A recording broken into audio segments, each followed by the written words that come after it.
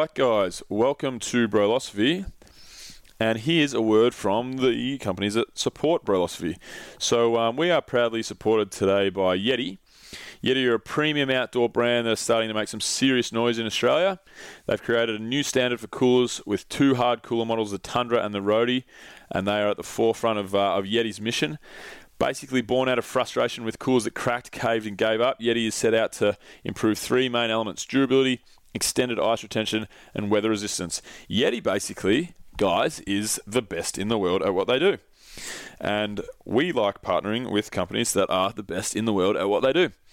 So if you want some premium drinkware, some premium outdoor cooler accessories for your summer, for your holidays, for your caravanning adventure, whatever that is, then you can find that at Yeti. So head to yeti.com.au/bro to check out their range and you'll not be disappointed. Also, guys, head to trueprotein.com.au and you'll find Australia's greatest supplement company. Friends of ours for a very long time. True Protein are amazing. They support us. And we support them by sending people across for all of their supplement needs. So premium protein powders, whey proteins, vegan proteins, meal replacement stuff, post-workout, blah, blah, blah, all the good stuff. Carbohydrate blends, oat blends. Yeah, they got it all. Really like the guys at True Protein. I am someone who cycles on and off protein, creatine, amino acids, fish oils, so on and so forth. But when I am training hard and when I am using supplements, I'll always use True Protein. So check out trueprotein.com.au, use the code BRO, and you will receive 10% off. Lastly, we are brought to you by Athena.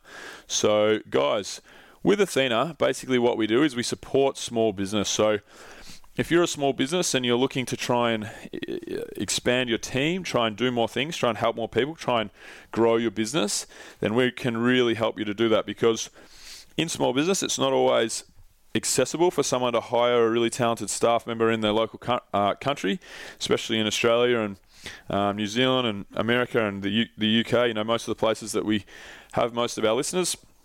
So we go and we recruit people from underprivileged countries, such as the Philippines and such as Venezuela.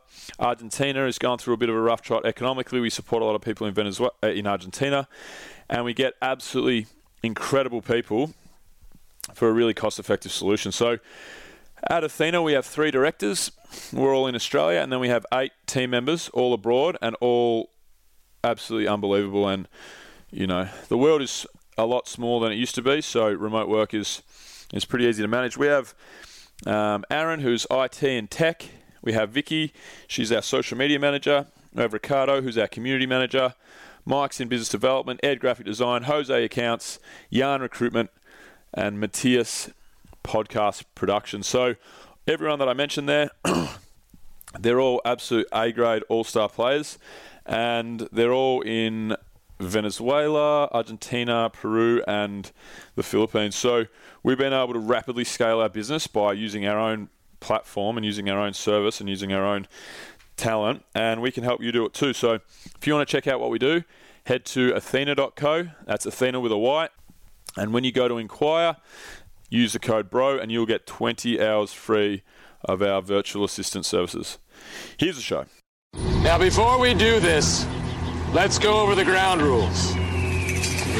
Rule number 1. No touching of the hair or face. And that's it! Yo! Discovery Roger, go for deploy. Where can we come from? Are we all aliens?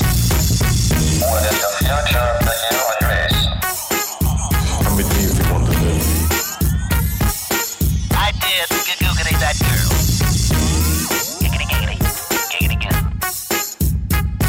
A high-powered mutant of some kind never even considered for mass production.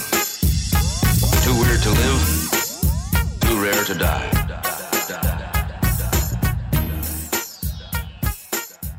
Welcome to Brolosophy. I'm here with Justin Peckett, ex-AFL footballer. So what did you play, 16, 18 years? Roughly, yeah. I was at the club from 1989 as a 16-year-old through to retiring around 34, Yeah. 2006. So big chunk of at the one life. club. Yeah, institutionalised a little bit. Classic, isn't it? Like that. Oh, mate, I've watched so many of your. I've watched so much footy with you running around for sure. VHS tapes. Yeah, they are now. Yeah, black and white ones in the early days. So Justin, but we'll talk heaps more about. We'll talk about your career and obviously I'm really interested in what you're doing now. But tell us a little bit about yourself. Background, upbringing. Like, who is Justin Peckett? Well, Melbourne born and bred. So Yep. I grew up down towards the peninsula, Frankston boy. Yep. Had young parents. So my dad, who came out from England as maybe a 9 or 10-year-old, he was 18 or 19. Oh, yeah. My mum was 16. Yeah, right. So grew up in what I like to think is a groovy young household. So a lot of parties. Went to bed often with music blaring in the lounge room and lots of people in the house. But had a great childhood. Got a younger sister, Lucy, 4 years younger than me. So grew up in Frankston. Great childhood. Really close to my grandparents. Spent a lot of time at the beach, playing sport. Was always encouraged. My dad wasn't great at sport, but for some reason he was pretty passionate about sport, and so got me and Lucy involved in sport really early. Spent probably 20 odd years living in Frankston. My dad died in a car accident when I was 18, shit. so that was actually the weekend of my 18th birthday. I went out for dinner on Friday night and left family dinner in Frankston, and then went and met my mates down at the Darva Hotel. I know the Darva. Yeah. And then the police knocked on the door on a Sunday morning at 3 a.m. So the old man had a few too many at the Espy on a Sunday. He was a bit of a rat bag, a bit of a rock and roller, and took a few risks, drink driving, and hit a tree. So thankfully didn't hit anyone else. But he was only 36. Yeah. And I was 18. My sister was 14. So that was pretty significant. But life goes on, and I've grown up and got married and got 7 kids of my own. And 7 kids? Yeah, I wouldn't recommend it. It's on the extreme end, let's be honest. Yeah. So, and my mum remarried, and I've got a younger brother now, Jordan, who's he's 21, I think. So he's a bit younger. So we've got an interesting family tree. Because, I've got kids. My oldest is 28. Yeah. Second oldest is nearly 24, and then you've got Jordan, who's the uncle, who's 21. The kids are like, hang on a sec, what's going on here? It's a bit trying to figure it all out. So, obviously then played footy. Went to Kringle High School, which has now been torn down. I think they tore it down after we left in year 12. Yeah, you can claim that you tore it down. Yeah, that's the way. We wear it as a badge of honour. Yeah. So went to St Kilda as a young age. I was in year 11 under 16s and loved my footy, and played footy at Kringle on my juniors there, and did some study while I was playing at Saints. Always worked part-time, so I've, back then, I think my first real paycheck, well, back then it was under 19s, you got, I think it was $30 a game, and seniors was $250. Sorry. Got a pie and Coke as well after the game. Seniors $750 a game, and I remember in 1990, I think it was 1994, I played a sort of a full season. Yeah. And missed 2 games with injury, had a pretty good year. Yeah. I think I finished runner-up in the BNF. Yeah. Took home a cheque for $8,000 for the year after tax. That's classic. Bought myself a huge stereo with that money. So I've always worked and always had part-time jobs. So finished footy and then joined leading teams. So that's sort of that was back to full-time 2007 when I joined leading teams, and been there ever since. Yep. Oh, well, you've given me plenty to go off there, but no. So.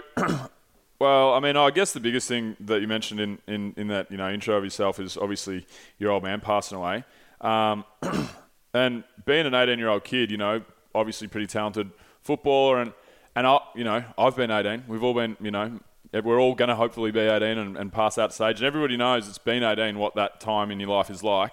I grew up on the bottom of the Mornington Peninsula. You grew up on the top end. I was hanging around some pretty loose crew and partying my face off and all that kind of business. So for you, like losing your old man at that point, what was that like for an 18-year-old kid losing you? You seem like you were pretty close with your dad. You talk about him pretty fondly, I can tell. Yeah, absolutely. As I said, I had a great childhood. My dad was Yeah. a really, he was a hard worker. He was a good man, but made some poor choices, which cost him. It was really tough. It hit me like a ton of bricks. Obviously, my mum, she was only young as well, and had 2 kids, and so I was probably already a little bit loose at that age anyway. But you're a Frankston boy. I was a Frankston boy, so again, badge of honour. But I went off the rails. There's no doubt about that. Yeah. And so in those days, you grew up in a footy club. There's lots of alcohol around, and so it's it was part of the culture and all those sorts of things. And so I sort of turned to beer a fair bit, and it became a bit of a priority for me. Yep. And so I started really, it was almost a case of history repeating itself. So risky behaviour, drink driving, all that sort of stuff. And even though, someone will say, hang on, your old man died in a car accident, hit a tree because of drink driving, why would you do the same? And, you look back and go, it's silly, but it was just what I was doing at that point in time. And I was probably going to do it until potentially something significant happened to me. It wasn't a great time. I had close mates who really, got around me, and it affected my relationships with my mum and my sister and some other people that were close to me. But I didn't handle it well. Yeah. And as a young man, you don't talk about it a lot. It was difficult for my mum. It was easier for my mum to probably deal with my sister because she's a 13, 14-year-old girl, and I'm an 18-year-old. Yeah, you're kind of independent. You try you are, and you're probably wanting to be. Yeah. Especially with your old lady around. You're like, Mum, I got, I'm my own man. Yeah. You would have been a lot more difficult to deal with than I was your a lot sister. more difficult to deal with. For sure, I'd imagine. And so I remember just recently, Mum sort of talking to my wife Teresa about some of that stuff, and Mum just wanted to put her arms around me, but didn't feel she could because I was so I don't know, whether it's stoic or I was just I'll be closed right, off, shutting down, that sort of thing. So it's only that would have been 25 years ago, 25 years ago, something like that. So I was 18. What am I now? 47. Yeah. Turning 48 this year. Yeah, I wanted to give you the benefit of the doubt, but pretty much 30 years ago. Yeah. But even 30 years ago, like a young bloke like yourself, and you're obviously an elite footy player, and kind of the alpha male, for lack of a better term, of growing up. So, because my grandfather dealt with depression all his life, and I've talked to my nan about it on countless occasions, because I go up and down, and things hit me for 6 and whatever.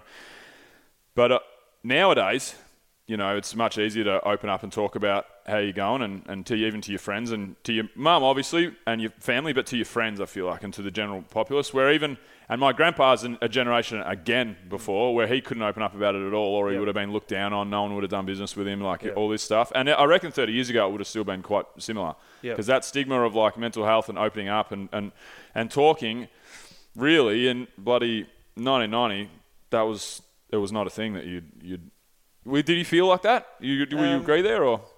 Yeah, no, I agree. I didn't talk much at all about it, and I reflected on it a lot. I was always thinking about it, but I kept it pretty close. And there was a moment, it's interesting when you do then reflect, and there's some people around me that were a bit wiser than me and could read the signs or whatever it might be. I remember, October it happened. My birthday's in October, sort of end of season footy. We'd go on our footy trips, and I hadn't really connected the dots, but I generally had meltdowns around that time. So again, with alcohol, but you're having a good time with your mates, you're going overseas, wherever it might be. But there'd be times in that window where I was having a meltdown. And some people around me could see that and would do their best to try and help me through that. But certainly no sitting down and really talking about how I really felt. I remember walking around in a bit of a daze not long after that. My dad died, and I was at the Crinkle Hub shopping centre walking around. I don't know what I was doing. I just had to get out of the house, and I was just walking around. I was in a bit of a daze, and this guy came up to me, and he was connected to the football club. He was an older guy, and he knew my dad, and he just said to me, we're just talking matter of factly, and he sort of said, well, fuck, shit happens. And I took offence to that at the time because my old man had just died, and I've actually, rightly or wrongly, I've almost used that since then to get through it. Shit happens, and you've got to. There's nothing you can do about it. You've got to keep going. Well, you don't have to. You can make a choice around how you do that. But I just thought, you know what, I want to be a great dad. I want to do all this. And I remember reflecting when I turned 36, and I've got kids. I'm thinking, wow, 36 is young. Yeah, oh man, I'm 34. It's really young. Just turned 34 just the other day, and I'm a child, mate. Yeah, you are. Really. It's a horrible thing for anyone to ever go through. I couldn't even imagine it. So you said you went off the rails. Like obviously you're trying to carve out a career for yourself footy-wise, and I know what footy clubs are like. I played footy from 7 years old to 27, and they can be, if you want to party and they can be a real breeding ground for that kind of culture and just riding yourself off every weekend and benders and so on and so forth. But how did you said you went off the rails. How did you kind of get back on the rails, would you say? Yeah. Combination of things. Sometimes the light sort of comes on for people at different stages. And so there's a bit of maturity in it, again, a lot of reflecting. Some core people around me that, don't give up. They chip away. You start to listen a little bit more. You can start to see the impact of your behaviour. History repeating myself. I had a car accident a number of years ago. On the booze? A morning after being on the booze. Yep. Could have been really extremely tough for the people that were involved in the accident. It could have been extreme. It could have had a worst case scenario. It didn't. Yep. And so part of me sort of felt that was something that was almost, rightio, I'm done, enough's enough. Yep. And so, I got counselling, which I'd never had before. So again, having to talk about it, understanding and unpacking why you might behave a certain way and why you make some of these choices. So it was a combination of me waking up, but also having a key moment there with the accident as well. There's times before that, from when my dad died to when I had my accident, reckless behaviour, not really worried about the consequences, not worried if I was to live or die, and all that sort of stuff. But obviously there's something inside that just, every now and then you just make the right choice to. Yeah. Wouldn't mean you'd make 4 or 5 in a row, but you'd make enough just to get you back. Yeah. And then you might, slip back again. But, definitely. You just start to get a bit of momentum. You start to see the impact of making better choices. You realise that your career is important to you from a football perspective. You realise that your relationships are important. You realise that you want to be a great dad, and you can't be a great dad if you're hungover, lying on the couch, or you're dead, or all those sorts of things. Sure. So that all starts to build up, and plus, the help that you get and that you need. And I'm a firm believer in, you can't force it. People need to be open to, and there was nothing anyone else was going to be able to do really until I'd realised. Figured it out for yourself. Yeah. And wanted to progress. Yeah, and potentially there's a bit of luck involved because you engage in risky behaviour. You might not, live through it. Oh, yeah. But if you live through it and then have those realisations and then have the people around you and then you're ready to be helped, then you get the benefit of that. Yeah, no, for sure. Everything that you said there is very, very... I understand it quite well. I think my mates, myself and my friendship group really towed the line of, a few steps in the wrong direction and really snowballing. And we did, some of us. I've had mates in rehab and mates that died in car accidents. And John McCarthy was one of my mates. He fucking died on a footy trip. And, and I could have killed myself 20 times. I tried to do a backflip on a dance floor one night, pissed, and split my head open and got rushed to hospital. Told my mum and dad I was suspected brain damage and paralysed, and and I woke up, no worries. I know it. I feel like I know what you're talking about, and it is really a fine line. I think that you can just enjoy yourself way too much as a young Aussie male. I feel like we're terrible.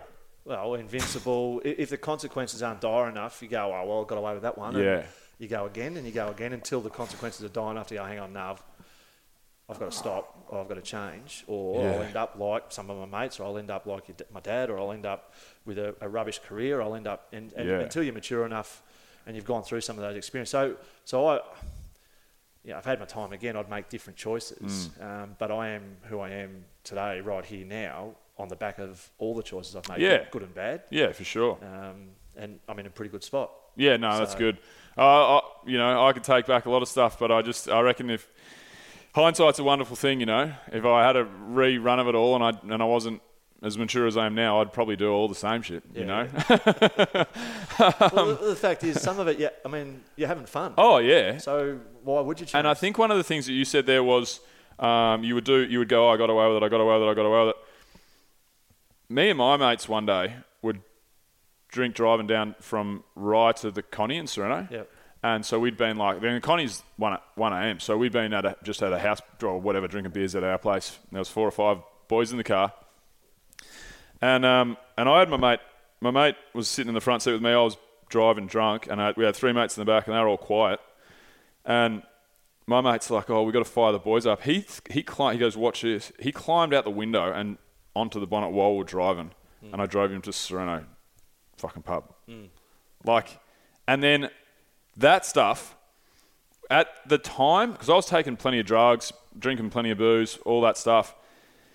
It was like a pissing contest where like that was what me and my mate Roysey did one weekend. So like, you know, another mate of mine had come up with a wilder story. It really became like an ego thing of like, how loose can we get, you know? Yep. And it, people fuck themselves up doing lots less ridiculous shit than that all the time. So yeah, we were definitely lucky. And I think, I probably started to grow out of it a little bit when I was probably 26, 27, I reckon. I had a few things going on with like party drugs and what have you, and I just couldn't.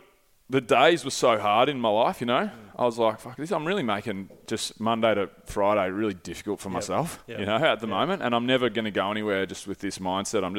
I can't have, by Thursday, Friday I'd feel great, but I'm like, I'm giving away 5 out of 7 days of my week to feel really, to be partying and then 4 or 5 days to be feeling well below par. Sharp, you know, motivate, just wellness, general wellness, how you feel in the day. And that's really all you got. Like if you got nothing else going for you and you feel fucking awesome in the day and you're walking with a pep in your step, who cares? You know, that's the most important thing. And that was all down the drain, you know, just for partying too much. And I think, it's a tough one for, but we have it just as such a, like Australians, young Australian males in particular, man, we've got a binge drinking, like we're insane. We got a bad problem with that kind of culture, and I don't know what we do. Like you said, you know, history repeating itself, and my dad was the same, you know, and all his mates, and it's just perpetually kind of, it's a tough one, I reckon. It is. I don't know what the answer is, but I've got 5 boys and 2 girls, and one of my young fellas turned 18 a few weeks ago, and we had an 18th in our backyard, and it was fantastic. Kids were great. There's 50 or 60 of his mates and some of our family and friends, and well behaved. I mean, you know, there was alcohol there, but they were okay. But still, you look at it and go, well, that's what we did. But then you don't see what happens. What happens next? And, that's right. It's going to happen forever. It's just trying to educate them, supporting them, and hoping that you've done enough where it's tough to make a good decision after you've had half a dozen 100%, stubbies. 100%. But if you can educate them, and that's all I'm trying to do with my boys is to be open, honest, and here's sort of some of the stuff that I've done, and this is the consequences. It's real, and every day you read in the paper about someone, and trying to get them to understand that it's real, that it can happen to them, and these people didn't think it would, but it did. So you educate them, you put your arms around them, you create some boundaries for them. But at the end of the day, they're going to make their own decisions once they've become adults, and you just got to hope that they make more good ones than ordinary ones. Yeah, definitely. That's all you can do. So I want to just transition into your career for a second. You got a nickname? You go Justin Peck? What do you get called? I got it. So from primary school, I got the nickname. Don't ask me how. I don't know how I got it, but I got the nickname in primary school, Frankie. Frankie. Yeah, right. And so I've still got it. So it's followed me everywhere I've gone. People used to go to my mum after a game of football and say, "Oh, gee, Frank played a good game." And mum would, "Frank? Who's Frank?" Frankie. Oh, right, Justin. Okay, so I've had that forever. I've had plane tickets with Frankie Peckett on it. My banners had Frankie Peckett on it. So people have made assumptions that my name at times is Frank or my name is Frankie. But I've tried to pass it on. So my youngest daughter, who's 10, her name's Frankie. So really? She's got my nickname. Classic. So, classic. It'll stay in the family at least. Cool. Right. I'll call you Frankie then. But your career as a let's talk about the real meat of your career when you were playing high level, high sport, most popular sport in the country. Every young bloke's dream, really, for most of the young kids growing up in Australia. Yep. Certainly was my dream. What was that like? What was that like being on the big stage and, playing with your mates and in the highest code in the country? What was that like for 20 years?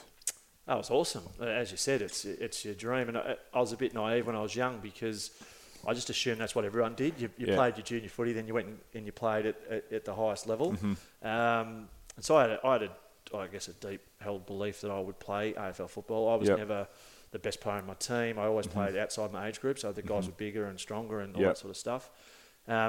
My whole family barracked for St Kilda. We were St Kilda members. We used to go to Moorabbin each week. Oh, really? So I've got photos as a young kid with a St Kilda jumper on with number 1 on the back. Far out. 10 years of age. Who was number 1? Trevor Barker. Oh, yeah, Trevor Barker. So to then get an invite, I got asked to come up and train just one night a week with the under-19s when I was playing under-17s at Coringal. Yep. And I just said, how many nights do you train? They said, we train 3 nights a week. I said, well, can I just train 3 nights a week? And they said, yeah, you can if you want, but we're not guaranteeing you a game. This is halfway through the year in 1989. Yeah. So I said to Coringal, look, I'm just going to go and train there, and if I don't get a game, I'll still play at Coringal. Yep. Anyway, a week later, I got a game in the under-19s. I had injuries, so they played, and then I played the remainder of that year with them. And I was just stoked because this is St Kilda Football Club. I've grown up barracking for them. And then to progress to reserves and then seniors, it's the same thing. These are guys you've been watching on TV, you've been reading about, you've been watching from afar in the stands, and then to be able to be in the same environment as them was just brilliant. Yeah. And then you love playing footy, and it's something that you can do that turns into a full-time job. Like anything that you're passionate about that can be a full-time job. It's not really a job. It's not really work. It's hard, and you have the ups and downs that are associated with it. But at the end of the day, you're playing footy. You're kicking the ball around. You're hanging out 100%. With guys your age. You share experiences. You're working on your fitness and your body. It's a pretty selfish sort of pursuit. Great for summers. It was brilliant. So. I've got kids who love their footy, and if they want to pursue it, fantastic. But at the end of the day, as I said, anything that you're passionate about. I mean, running out in the MCG is just an amazing feeling. Yeah. I mean, it's just, it's just, you can't describe it. I was able to do it once, actually. Oh, there you go. I played in the state grand final with Padua. I went to Padua. Yeah, okay. And every one of the boys I played with had played like Stingrays or equivalent, pretty much. And we were a good team. Yeah. We were really good. We would have flogged any local footy team nearly in the state when we were about 23, 24. The Padua Seahawks. And that was the one. That was my. I remember lining up next to this bloke. We played Sunbury High School. Yep. And they actually pumped us. Yep. They were better than us. And I remember I was playing on the wing, and it started raining. And it was right before St Kilda Hawthorn. I was before a St Kilda game. Yep. And then I think it was St Kilda Hawthorn. Anyway, I remember standing next to this bloke. And we started bumping each other on the wing. It's started the third quarter. And then we're kind of like roughing each other up. And then the bloke laughed. He had a little giggle. But I could tell it wasn't like he wasn't having a crackle. Like, and I kind of looked at him and he goes, mate, do you ever give a fuck who wins? And I said, no, mate, we're playing on the G. Yeah. And then he ran in and it was great. So, and you got to do that every day. So, every week. So it's bloody awesome. One thing I want to ask you though is, so you said like, because I remember I used to watch footy. I don't really watch any footy anymore, to be honest. But I was like, footy, you know. And used to watch plenty of games. I've watched you play shitloads of football. And I remember you having good skills, but you could tell you're a hard worker. You played a lot of lockdown footy and like real tough kind of footy, would you say? Is that fair? Tough. Don't know about tough. But, I came in... Again, I sound old, but when I first played seniors at St Kilda, it was a traditional... You had an opponent. It's vastly different to what it is today. Yep. Your opponent was your opponent, and I was a back pocket. Yep. So my job was to stop the resting Rovers, who were generally pretty good players because they were midfielders. For sure, 100%. And so my job was really to lock down and make sure that they don't get the ball. So that's what I did. And then eventually I started to get more confidence and started to get a kick yourself. And then, the leg rope starts to get a bit longer and longer, and your opponent's over there and you're 25 metres in front of them because you're backing yourself in. And so I became a bit more of an attacking defender. I guess I'm an old school footballer. I didn't talk to my opponents. I just locked down. I didn't mind grabbing the hold. If they're going to whack you, that's okay. I was just going to make it difficult for them. And I found it after a game pretty hard to. I wasn't a celebrator. I wasn't a rah. I just got my job to do, focus on and on it, and just get it done. It'd take me a little while just to relax after a game because I was up here. I was just so you were into focused it. white line. So you said because you said like you weren't obviously the most naturally gifted bloke running around, but you had just always. You said you had a confidence that you would always play at the highest level. Yeah. What do you reckon? What do you reckon gave you that inner confidence? Because there's a lot of blokes that are the opposite.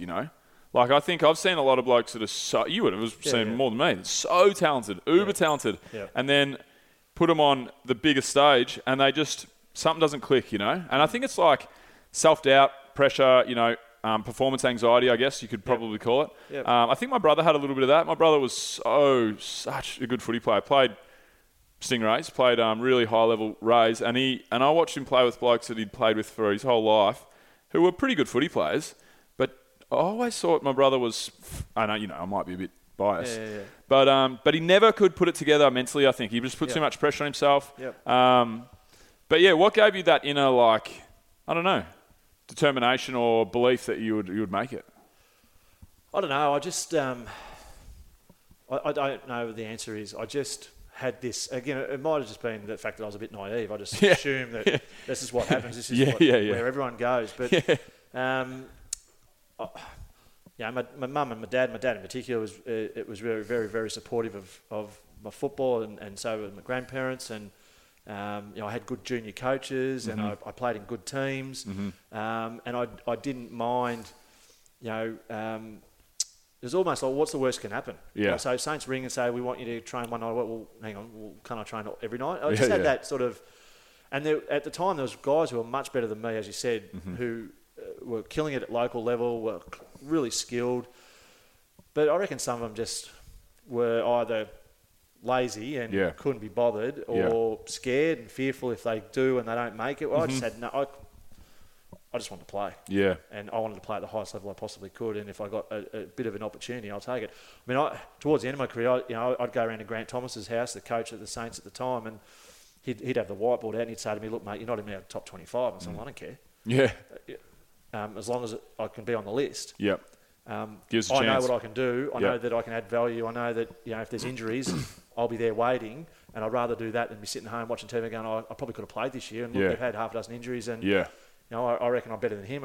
And so I had that sort of, again, that's that belief, internal belief that I had sitting there that helped just drive and, I guess, help me last as long as I did. Because if they're happy to have me on the list, I don't have to be in their top 25. If I'm still on the list and I'm the 40th player, I'm still there, I'm still in the environment, and I'm ready to go as soon as you need me. And that's the way it sort of panned out in the last 3 or 4 years, that I just accepted that I'll be on the bench, but I'm ready to go when they need me. And I still probably averaged 18 games a year, and I was there when we played finals. I'm glad that I was there as opposed to sitting home. I could have been take there, it any day of the week. So even if the coach is telling me I'm not in the best 25, I go, yeah, okay. But deep down I'm going, well, I reckon but you need more than 25, don't you? We do, and I reckon I'm better than him, and I reckon I'm better than him. Now, I didn't say that, but push comes to shove, I reckon I'll give you more value. And you got to play the young guys, I get all that. But, it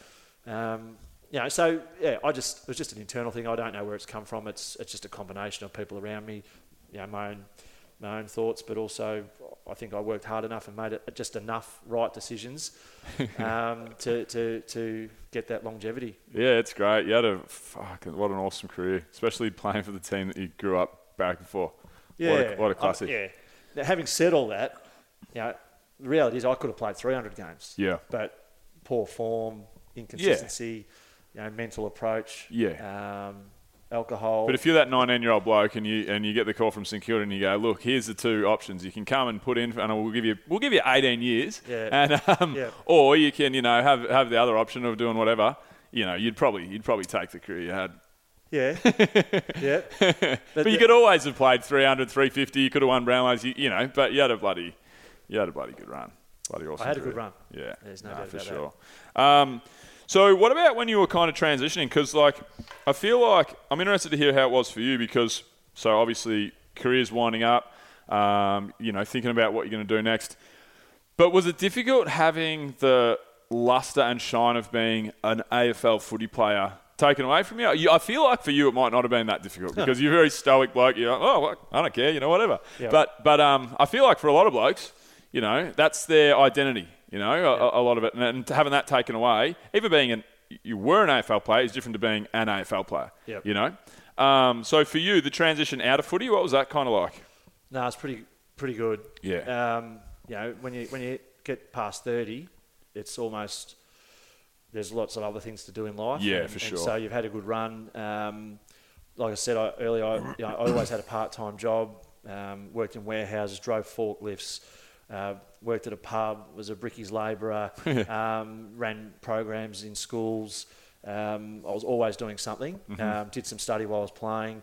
Got married, had a whole bunch of kids while I was still playing. So, it was interesting because I felt I'm ready to go. Yep. Yeah, I'm ready to go to the next stage.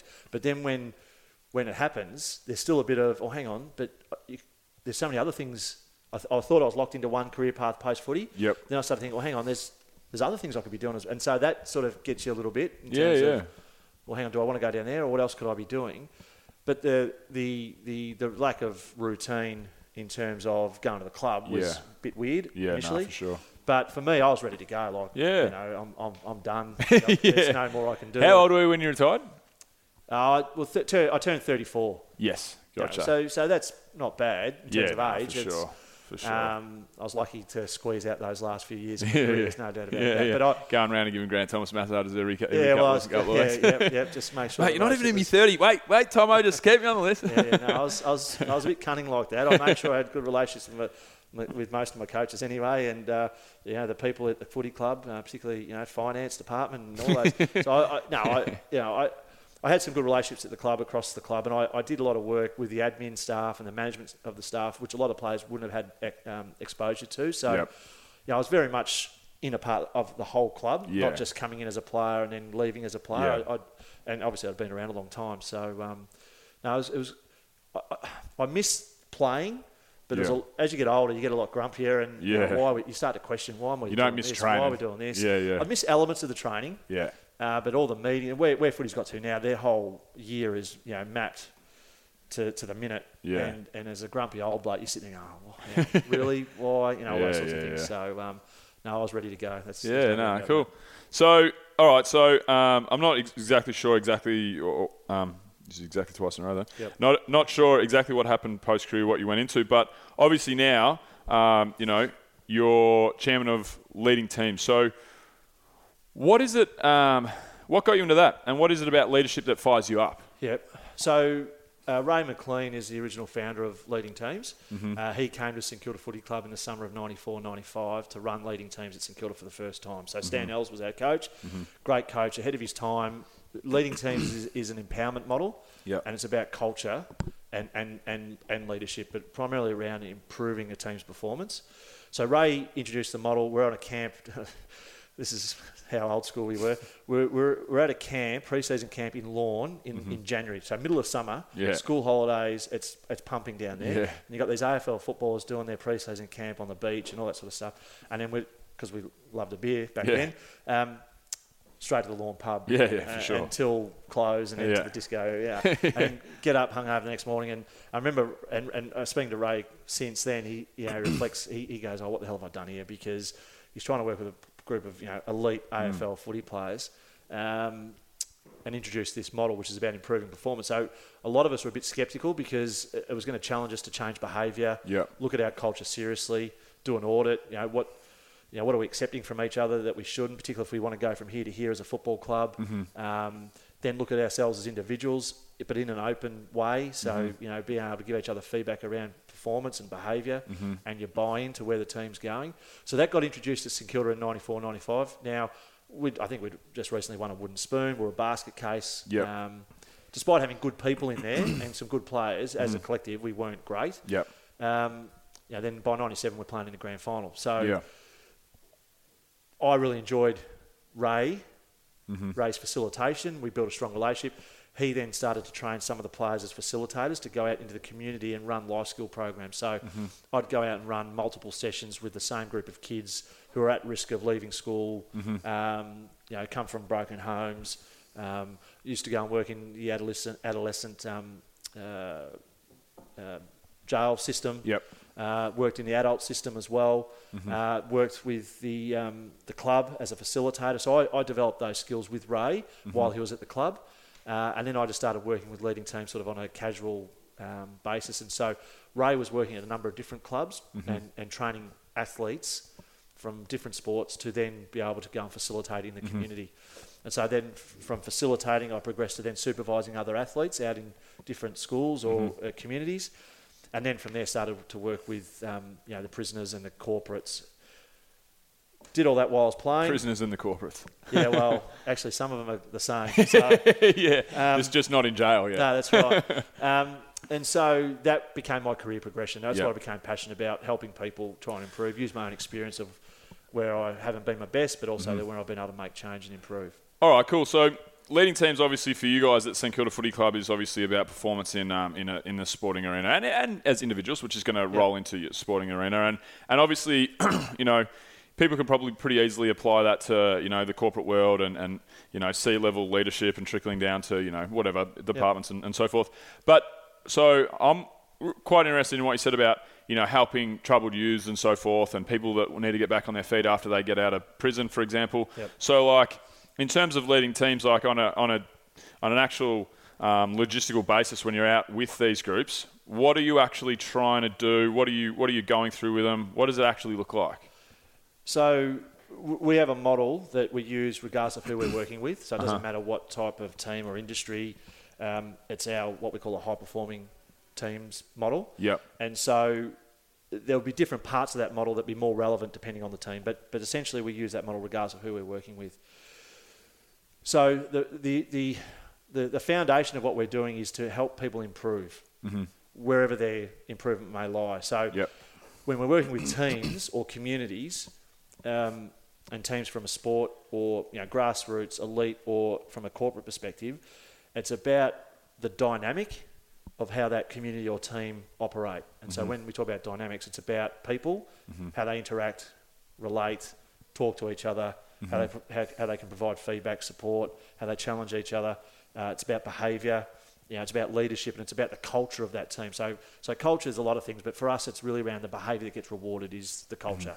So I could come into your team and very quickly work out how I need to behave to fit in. And some of that behaviour, when you think about the culture of football clubs, example, in the old days, it was about to fit in. I've got to tell a really good story Monday about what I did on Saturday night. 100%. Or I've got to be able to trump what you did at the footy trip yesterday. I'm going to do double that tomorrow. And that gets me acceptance. And that, if you can get a kick, that's a bonus. Yeah. So being a good bloke, handle your grog, be able to tell stories was part of how you could fit in. Now, it's changed a lot since then. But in a corporate space, I've worked with corporate teams, and very quickly you work out, okay, to fit in here, you're allowed to be aggressive. You're allowed to ignore people. You can turn up late. You can leave early. You can, you can white ant people, and that gets rewarded because no one challenges it, and it's just part of how they operate. Okay, so over time, even though that might sound or look foreign to me, I get inducted into that. People around me do it. The leaders do it. Okay, well, if I want to stay here and fit in, well, then that's how I'll behave. So our model just helps teams to understand what they do well and what's productive, what's counterproductive, particularly if we recognise this is where we're at now and this is where we want to be. So at the Saints, at one of our camps down in Warrnambool, we got locked away in a room for 3 days, no windows, and we basically locked ourselves in there until we came out with an agreement around where we want to go. And we described ourselves horrendously. We're a bucket of shit. How would the opposition describe us? We couldn't even come up with words that were worse than the ones that we'd use to describe ourselves. Okay, where do we want to be? How do we want to be described? A lot different. Huge gap. All right, so what needs to change? And so improving performance is not just dynamic, it's also what we call mechanics. So game plan might have to change, or we need a new policy or procedure, or we have to do a different org chart, or we have to develop a different strategy. So that all of that combined leads to improved performance. So it's facilitated approach. So I go in, I can have a chalkboard. I used to have a chalkboard in the old days. We have whiteboards. And I just have a texter and I've got questions. And I ask the group questions, and then ultimately facilitate a discussion that leads them to getting the outcomes that they want around where their improvement lies. That's interesting. I again, I've said this a number of times in the show, I fully understand the footy club aspect of that. I grew up at a club where footy trip was the be all and end all, and I went on one when I was 19 when we won the flag, or 20, and I said, I'm not going on one of them again. And I was like one of the boys 100%, and but I just didn't like what I saw. But I was like the odd one out, and I was still one of the boys, and it was no worries. But I was looked down upon from like the hierarchical, because it was so old school, and that's one of the real problems of the club that I played at. So when you're going into like when you're going into, again, I'll go back to the troubled youths and like and people that are in the slammer. So when you got people like that, how do you try and get through to those guys? Like, because I feel like there's definitely going to be at a high level sporting club, and there's going to be at a high level sporting club and at a corporate culture, there's going to be a lot of acceptance. Like, we want this person in because we want to get a certain result, and he's going to help us, or his team's going to help us.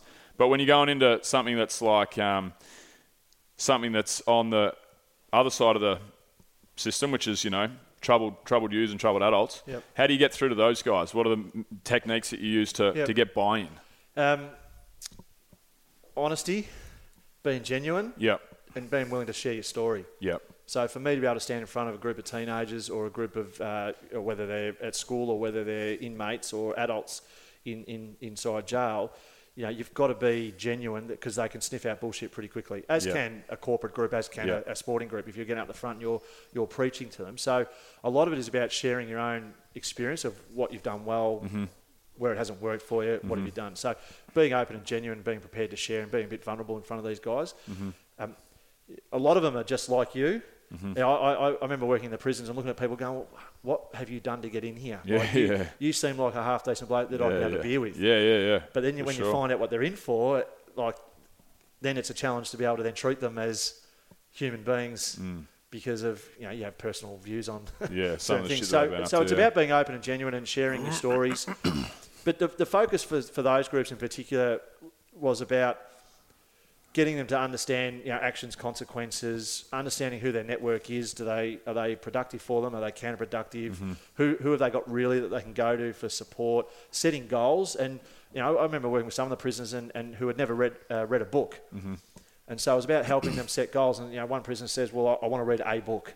And so you just go through them, in terms of a process around how you might set a goal and how who could help you with that goal and those sort of life skill things. So the other thing you've got to understand is it doesn't matter which group you go into, not everyone's going to buy into it. Yeah.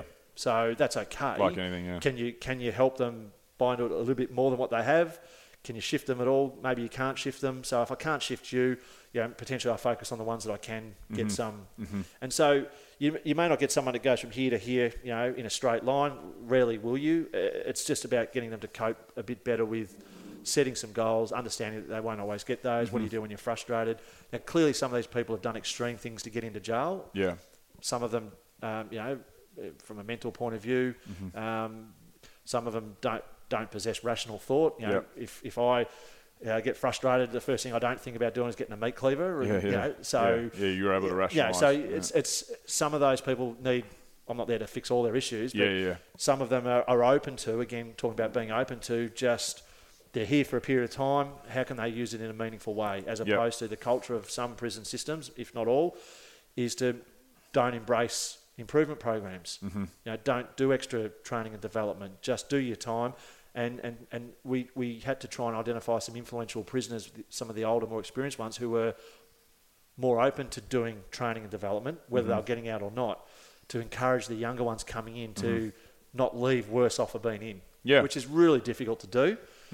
Because the weight of numbers might suggest that, no, we don't embrace programs. So that's an extreme example, but that happens in a corporate space as well. Yeah. It can happen in a sporting team as well. There's that hierarchy or that influence of senior people, regardless of what we espouse, regardless of what's written on the wall, regardless of what's in the manual.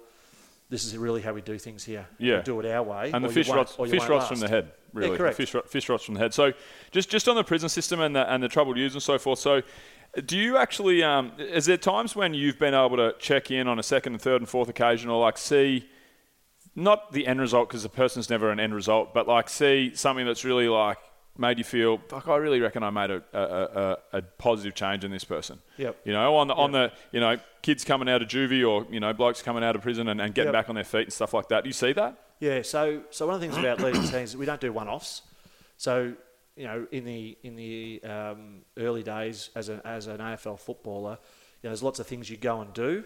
You go to schools, you go to local communities, you turn up, you do some good stuff, you throw the footy around, you talk to them, then you leave. But leading teams, what we do is we have ongoing programs. So the stuff that I was doing with prisoners or at schools was repeat visits. So you're seeing the same people over and over again because of that's great. You don't change behaviour by just in a 4-hour block. In a good talk, someone on their soapbox going, well, you should do this and this, and look at me, I've done this and this. So give them some level of accountability, I guess. If you know that you're coming back in 3 months' time or whatever the time frame is, and it allows you as a facilitator to build relationships and trust, and they get a sense that you're invested in them. And so, there was some examples of people that clearly had embraced what you're doing, and you come back in, and part of the process of coming back in, again, regardless of who you work with, is just to review, well, what's happened since? What have you done? How does that feel? What haven't you done? Why haven't you done that? What's still getting in the way of you being... And so you work with them around the things that they've either done or not done, and then make some extra commitments, and then they go back to doing what they're doing. You come back again in a month's time, whatever the time frame is, and you're just getting into that review, and then addressing things that you're open to addressing, and there's some things that perhaps you can't change. But that's how our model works. It's the repeat, and it requires investment from the individual, it requires investment from the business or the team, and time and space to be able to have these conversations. And that's generally driven by the owners or the leaders seeing value in dynamics, seeing value in relationships, seeing value in... We're busy, but we're going to stop and just sit down and just talk about how we're actually going, really. And not everyone's into that and doesn't see that as a way of improving performance, which is okay. Yeah, that's awesome. So moving into the kind of... Well, you can talk about sporting realm, corporate and business and so forth, but in your eyes, and there's probably a number of different ways to answer this question, a number of different character traits, but what is a good leader? What makes a good leader? Some of the things that you're like, this is how to lead from the front. This is how to get people to buy into what we're doing. This is how to get people to follow you. Yep. So having lived with the leading teams model for the best part of 20-odd years, it's fairly ingrained and in me, and so it won't shift too far from the leading teams model. But look, the leaders that I admire, the ones that I think about that I've been exposed to, and as a player and as a person, I've been exposed to lots and lots of leaders. The ones that I admire most are the ones that are genuine. They are genuinely interested in you. They invest time and effort in you.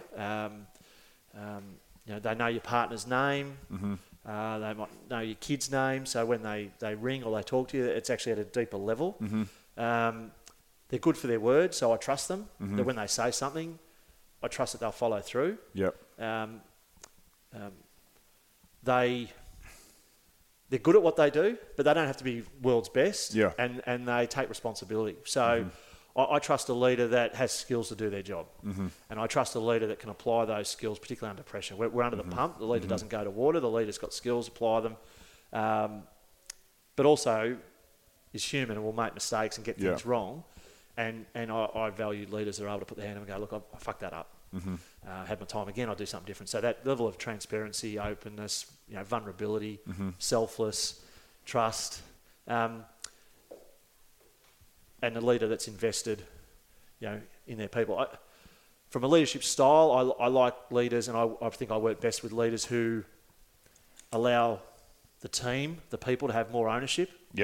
As opposed to just autocratic dictatorship. There's times when the leader needs to tell people what to do. I get that. But I do value leaders that trust their people. They get people around them that have skills and knowledge, let them use it, and create an environment where we share that knowledge and experience and work together. So that's a long answer to your question. No, it's a good answer though. I'm actually fascinated by leadership.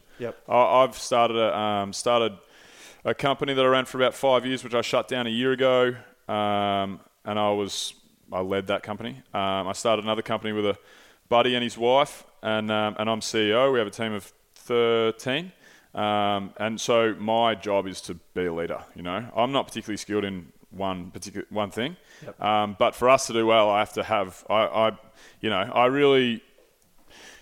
not obsessed with it, but I'm very much very interested in, and that's. I'm actually really interested in this whole conversation for that reason. But one of your points that you mentioned there was knowing your people and actually caring about your people and so forth. And I have an example of something that really stuck with me and has never left me, which was, this is way before I'd started any companies or anything like that and really thought much deeply about leadership. But one of my best mates, Corey, so his uncle Brad was a landscaper, and he was doing some work in the city for Lindsay Fox. Yep. And Lindsay Fox... Brad had done a lot of work for him and knew him pretty well. And Corey was with Brad this day. Corey was like 16 or 17. And Lindsay came out and he's like, "G'day, Brad." And Brad's like, "Oh, this is my nephew Corey, Lindsay." And he's like, "Oh yeah, g'day, Corey. How you going? What do you do with yourself, Corey?" And Corey's like, "Oh, Corey was an elite cricketer. Played like county cricket and stuff. Yeah. Didn't play higher than that, but bloody good cricketer." And he was 16 and he was playing in Country Week. So that's, Country Week? Yeah. It's the equivalent of, like, obviously, for people listening, it's equivalent of representative cricket, higher grade cricket. And anyway, so Corey was 16 and he was playing in the Senior Country Week.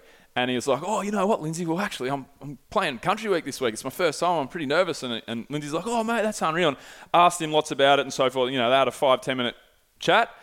And then Corey played that Country Week and started playing cricket all around the world and had a good career or whatever. And then for whatever reason, because I think Lindsay Fox has I don't remember the exact details of the second meeting, but I think it might have been when Lindsay might have I think he's got a holiday house in Sereno. Yeah, he's probably got a holiday house everywhere. Yeah, and Portsea and Blairgowrie, right. But Corey bumped into him, because Corey lives in Sereno. Corey bumped into him. This is 5 or 6 years later, and Lindsay walked up to him and said, "Corey, how are you, mate? Geez, I haven't seen you since bloody you and Brad up at my joint." He goes, "How did you go in that Country Week? Did you make some runs? I've been wanting to know this whole time." Yeah. And Corey said, I don't know if he called me or whether it was just, I got goosebumps thinking of talking about it. Yeah. And Corey said to me, he goes, "Mate, you'll fucking never guess what happened to me today." Yeah. And he told me how it made him feel. He goes, "I know why this bloke's so successful." He goes, "That made me feel better than anyone's ever made me feel in my whole entire life, regardless if it's one of the richest men in Australia or just some bloke off the street." Yeah. To 6 years later, from a chance meeting, 5 or 10 minute conversation, and that stuck with me forever. Yep. It really did. And before starting companies, I've got a bit of a shit memory. So I used to, I still do it to this day. If I go to a new gym or a new co-working space or a new place where I'm meeting like 10, 15, 20, 50, 100 new people, I take notes in my phone for people. Yep. Like, Frankie, name's not actually Frankie, Silver Fox, beard, played AFL, but I'll never really have to refer to them. But when I see it, I've also heard it and I see it as well, and it kind of a bit more ingrained. And I try and take that pretty seriously because it's always been something. I've always had a shitty memory, but I know the impact that listening to people, caring, showing that you've heard them and you want to genuinely know about them is so powerful. Yeah. Fuck, it's awesome. So it's interesting because, and I love that story because I work with a lot of leaders and I often challenge them around, would your people, the people you deal with or the people that you come across, would they think that you're genuine when you're speaking to them? Yeah. And if they do, or if you feel that they're genuine and they see you as genuine, then that's a great thing from a leadership. They'll follow you, they'll trust what you're saying, all those sorts of things. And how do you get that? Well, being interested. And what does genuine look like? It means when you have a conversation with someone, a week later, a month later, 6 years later, being able to make some sort of link to what you've chatted about shows to them you cared, you're interested. It was a real genuine conversation. They would it has a profound impact. Yeah. And so that's a great example, and it's a skill. Yeah, definitely. Because when I first started facilitating, I was terrible at remembering. I might have 30 people in the room, and so I'd lose track pretty quickly. Yeah. So I did the same as you. I'd meet people, I'd shake their hand, say their name a couple of times, go back to my book, write their name down, anything about them that sticks out, silver beard, all that sort of stuff. Yeah. And I'd scan the room and I'd go, okay, yep. And then I'd practice using it, and then, move away from using name tags to not having any name tags, even in a group of 30 or 40, and be able, by the end of the day, know everyone's names and know something about them. And so again, I'm going to work with them again in a month's time, being able to go back and say, how was that weekend, or how did that end up for you, and being able to make those connections. That for me is one of the, Lindsay Fox didn't fall out of bed as a baby and bang his head, and all of a sudden he's really good at remembering things 6 years apart. He understands it as well. He understands it. It's important to him, and it's a trait that he wants and sees himself as a genuine, leader. So 100%. He works at it, and he would have been at a time not that great at it. Yep. And so that's the stuff I try and pass to leaders. A lot of this stuff is just skill based. It's not personality based. It's you can recognise that you're not great at remembering names and do something about it. Yeah. And That's interesting. It's not skill based, yeah. Because Yeah, I think a lot of people don't believe that. A lot of people of course think they don't. because they think of sport. People go to sport and you go, oh, that person was born to be a leader. Yeah. But it's maybe like, that person might have also been 6'4" and 100 kilos and knew how to, and people followed him for that. And then these leadership skills kind of were dragged along with that, So, that's interesting because I feel like. I think it's a combination of the environment and all that sort of stuff. And, but at the end of the day, leadership isn't just about the person that's got the title. Anyone can be a leader. It's just, what does leadership look like here? What do we value? What do we reward? Mm-hmm. What's the reference point? And you can show leadership by role modelling, the behaviour that we want. Mm-hmm. But the behaviour is a skill. It's a learned thing. You learn behaviour. Yeah. And behaviour of asking people questions and the behaviour of really listening to what they've got to say and recalling that. That's all skill-based stuff. I'm not saying it's easy to do for everybody. Yeah. And some people come across as a bit more natural, and there's a bit of that, but there's also a skill component to it. So it's challenging people that just isolate the fact that someone's probably worked really hard to develop that skill. They just haven't got it. Yeah. A lot of people just want to put into, they're just natural, they're just born that way. Yeah. No, not quite. Yeah, interesting. So in all your time, and maybe, sport's probably going to be a big part of this at St Kilda, but who are some of the leaders that you've been around that you've been like, man, that's a real leader there, and why? You got any examples? Well, you'll leave people out when you start to come up with examples, but one guy I will mention, and he's actually a good mate of mine, but Jason Cripps was a player at St Kilda Footy Club and had a couple of horrendous hamstring off the bone injuries that derailed his career, but he came back from being told he'd never play again and all that. So it's a great story. But his leadership was based around a little bit around what he would say and how he would challenge people, and try to influence people to make better choices around preparation in particular, and being disciplined and committed to your training and your preparation. And I ended up living with Cripper for a little while many years ago, and no coincidence that my diet got better, my training got better. He had a high level of influence, and I followed his lead. I followed what he did. He wasn't the captain. It's just and that had a big impact on me in terms of how I went about my football and how I saw my football. I wasn't an angel. I didn't always make the best choices, but from a leadership perspective, it's not someone who's the captain or the coach or best player. Best player. It's just someone who we've got an expectation around how we go about things, and it's anyone who can role model that and influence others to do the same. And so leadership's about having followers. And I followed Cripper for a period of time when we were training and playing and living together. He was influential. I followed him, and I got better as a result. Some of our captains over the time, Spud Frawley, I loved and was close to, and he was my first captain, and I played beside him in the back pocket. And he was my full back, and he was a huge man, and very scary man, and he would not hesitate to let you know if things weren't going well, or if I'd done something that was outside what he would have expected.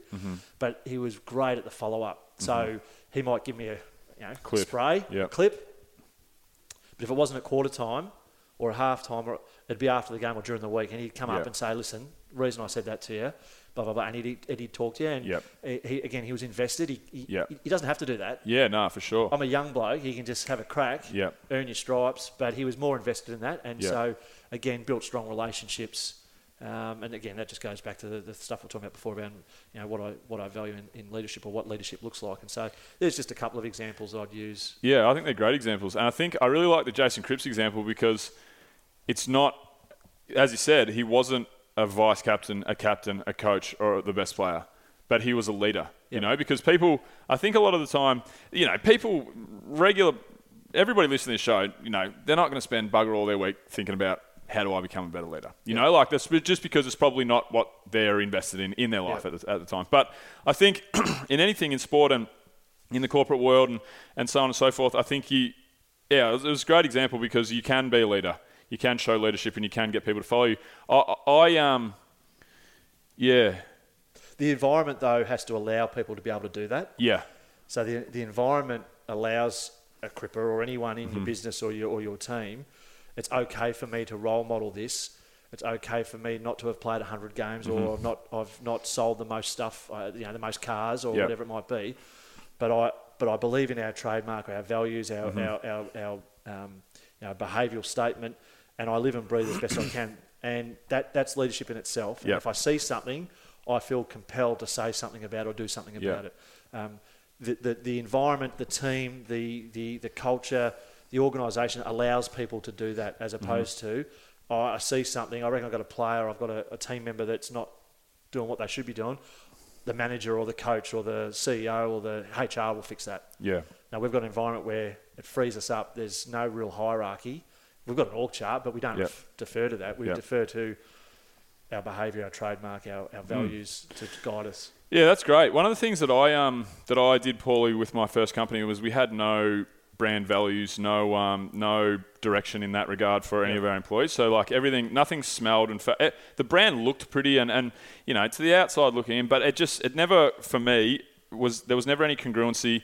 There was never enough autonomy within the team because they didn't have that structure. So one of the things I've done a lot of things poorly in my current company, but myself and Drew, one of my co-founders, we sat down and we spent a lot of time going through, right, what are the brand values that we have here? And okay, cool. What does that mean for how we actually enact with our people, you know?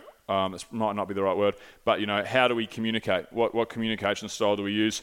What is our why and what is our singularity, you know? And dripped all the way down to, you know, one sentence, one phrase that everybody inside, you know, we hope that everybody, okay, if this decision is going to influence our values, is it going to influence it positively or negatively? You know, and I think that's for me has been a massive positive move in like my skills, I guess, as an entrepreneur, is knowing that. And it just gives you a foundation to, I guess, build upon. And I think my old footy club,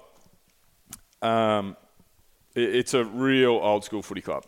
And one of my really good buddies is now coach, and they're really struggling. Rye is where I played. And they've always been a really, not super successful as in winning flags all the time, but they've always been a strong club, so on and so forth. And, you know, and there's a lot of good people down there, and I'm not here to throw stones, but they're going through a period where they're not having great success, and the vibe around the club, you know, isn't super. And I really feel like they're kind of maybe a little bit stuck in the 90s, you know, and the 80s and 90s kind of vibe. And I feel like the number one thing that, you know, Rye could do with would be, you know, a rebrand and actually laying out the foundations of, hey, this is what we want to try and do for the... And I think it has a lot to do with the junior kids coming up, and this is what we want to achieve. We want to be and if I was to have a crack at it, you know, we want to be a safe, fun, engaging environment for people to grow and have a community and so on and so forth. But I just feel like they're just lacking something there. And I feel like if they had, like if you went in there and you spent X amount of time, whatever it is, 4 3-hour sessions with the leadership, you know, and the guys, but like maybe, you know, you would end up revolutionising the way that, you know, I just think that's what they need. And they would be able to build on that and get more success over time. I don't disagree. I think every team, there's value, or organisation, there's value in understanding, and what you've done with your business is understanding, why do we exist? What do we stand for? What do we expect in terms of, you know, behaviour? What's that going to look like? And then using that as your culture. That's what we'll reward. That's what we'll role model as the owners or the leaders of the business, or the president and the coach, or the committee of the you know, the Rye Footy Club and the captain. If we've got that clarity, we've got people on board, then we use that for everything else that happens inside our business or our football club. And so that then should lead to who our leaders are. So, you know, we help teams to openly select their leaders, and using, you know, the reference point, the statement, the behavioural framework, the values, the behaviours, the brand as a criteria for what leadership needs to look like. Select your leaders, identify the ones that perhaps are our real leaders in line with what we've agreed to. Then use, you know, your brand, your trademark, your purpose, your behavioural framework to then identify who should we recruit, who should we keep, how we then induct people in, because new people coming in need to see the congruency. Particularly from leaders and the most influential members, that this stuff that's on the wall or that we got told in the recruitment is actually real. Because I've walked in and you can see it everywhere. And then that'll then help us actually play the game or do our job. helps us perform, and then eventually we all exit. And we'll exit better off for having been part of a football club or an organisation that has a strong culture, that has strong leadership, aligned, productive, etc., safe, all those sorts of things. And so that framework that you talk about that you've developed for your business is the call to arms. It's the cornerstone. It should underpin everything or overlay everything that happens inside your business. We've got a business decision to make, but how's that sit in line with what we're espousing? Yeah. Well, it doesn't. Okay, well, then let's not spend any time on it. Yeah. Or we can see old mate over there spending a lot of time on stuff that I don't know if that actually fits in with why we really do exist. Yeah. Do we have an environment collectively, or do I have a relationship that's safe enough and strong enough to then go and chat to that bloke or that person or that woman around why you're doing that? Poor teams don't. The strong teams have a clear reference point for what they stand for, why they exist, what they expect in terms of behaviour, and then they filter that through everything that happens. They don't always get it right, and sometimes you drift, but then you've got that there to get you back on track. Had a bad month game-wise, we've lost 4 in a row. Are we really using our trademark to address what's really going on? Because it won't always be, we missed a kick or something in the workplace. It'll be the fact that our captain and our coach don't talk openly enough, or the players won't give each other feedback on the field. We're whinging after a game about old mate over there. Well, a high-performance environment creates the safety to be able to engage and the clarity and the expectation. So high-level expectation, high-level accountability, and then high level of leadership to be able to make all that work. Yep. No, I love it. All right, Frankie. Well, we do want to get you out of here one of these days. So I want to ask you a couple of things before we go. Firstly, this used to be one of the questions that I ask every guest. We used to have a little rapid-fire segment. But I actually am just particularly interested in asking you this. So any books that you recommend or leadership books that have really grabbed you and you recommend to others? Well, Leading Team's got a couple of books out. Yep, there you go. Plenty of time to plug at the end of the show, mate. Sure, no worries. Okay.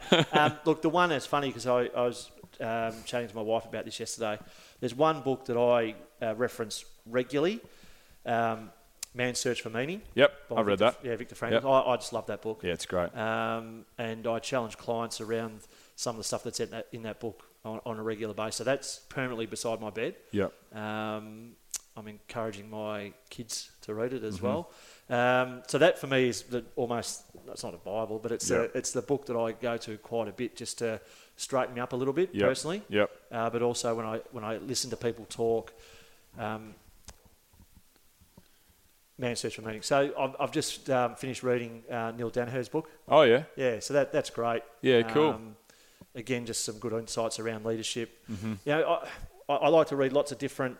And watch lots of different things around leadership, and you throw it in, and then you filter out the bits that you don't agree with, or doesn't resonate, and then you start to gather some real good intel around what leadership looks like for you. So Man's Search for Meaning is probably the one that I really focus on. There's other books. I mean, I've read lots of books, but that's the one for me that if anyone hasn't read it, I'd encourage them strongly to go away. And Too Soon. Too Late, Smart, Too Soon, Old, or something like that. I can't remember. That's a great book. Just life lessons. Yep. How we get old too quick and smart too late. In a lot of what we do. But there's a couple of books that I enjoy reading. I really like How to Win Friends and Influence People. Yep. That's I remember I listened to it. I didn't read it. I listened to it on Audible. Yep. And I remember listening to it and being so blown away. The simplest stuff you could ever imagine. Just how to interact with people and actually care about what they're saying. Lots of that stuff that we were talking about earlier. And that's the one, I've listened to it again. I said to myself, I want to listen to this every 6 months for the rest of my life when I first listened to it. And I haven't done that. But I've listened to it a second time, and I will listen to it a third and a fourth, and I'll read it. And I just, that's kind of my go-to for that stuff, to straighten me up, I guess, to use your phrase. So, all right. So what's the future look like for you? What are you in 5 years' time, you got any goals, aspirations? You just love what you're doing now? Definitely not to have any more kids. It's one of my... I'd be very surprised if we did, to be honest. So, look, Leading Team's going through some growth at the moment. I've just taken on the chairman's role, so I'm sort of learning and transitioning into that. So we had a conversation only a week ago at Leading Teams around what we'll look like in 3, 4, 5 years' time. So that's exciting for us, going through a bit of a growth phase. More active. So I love my surfing. I love being outside. it's just managing that, because it's very easy to get really busy and travel a lot for work and all those sorts of things. So I'm making sure as I get into my 50s that I'm getting that right in terms of the amount of time I'm spending doing the things that I should be really doing, which is spending time with family and friends and having a good time. Having a good time on your own. But outside of that, it's sort of just business as usual. It's some more family holidays would be good. Once they all start to get part-time jobs, they can start to pay for themselves, just to help me out a little 7 bit. Must be a bit of a whack to the back pocket. It can be. So, so outside of the business growing and some more time personally for me and my wife and the kids, to sort of steady as she goes, really. Awesome. Yeah. Sounds good. All right, no worries. And lastly, where can people find you? Anything around, leading teams and stuff that you're doing personally? People will be interested in, from the show. Where can they find out more? Well, they just go to our website. That's got everything that they need to know. leadingteams.net.au or something like that. I'm not very... I think it's .com.au, mate. Actually, I think I was in there earlier. Very good. Maybe you should tell people where they can find me. So, the website has everything, and... I'm obviously on LinkedIn and Instagram and all those sorts of things. Yep. So easily accessible. So if anyone wants to reach out, I'm happy to chat. Always happy to chat. Sounds good. All right, Frankie Peckett, it's been a pleasure. No, pleasure. Thank you. And that's a wrap.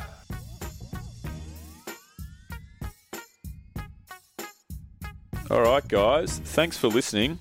If you enjoyed that show, please tell a friend. Please subscribe. Please do all the things that will help us grow. Also, don't forget to check out trueprotein.com.au. Use the code BRO at checkout for 10% off. Also, head to yeti.com.au/bro. Check out the best coolers in the business. And then lastly, check out Athena. That's Athena with a Y. Athena.co.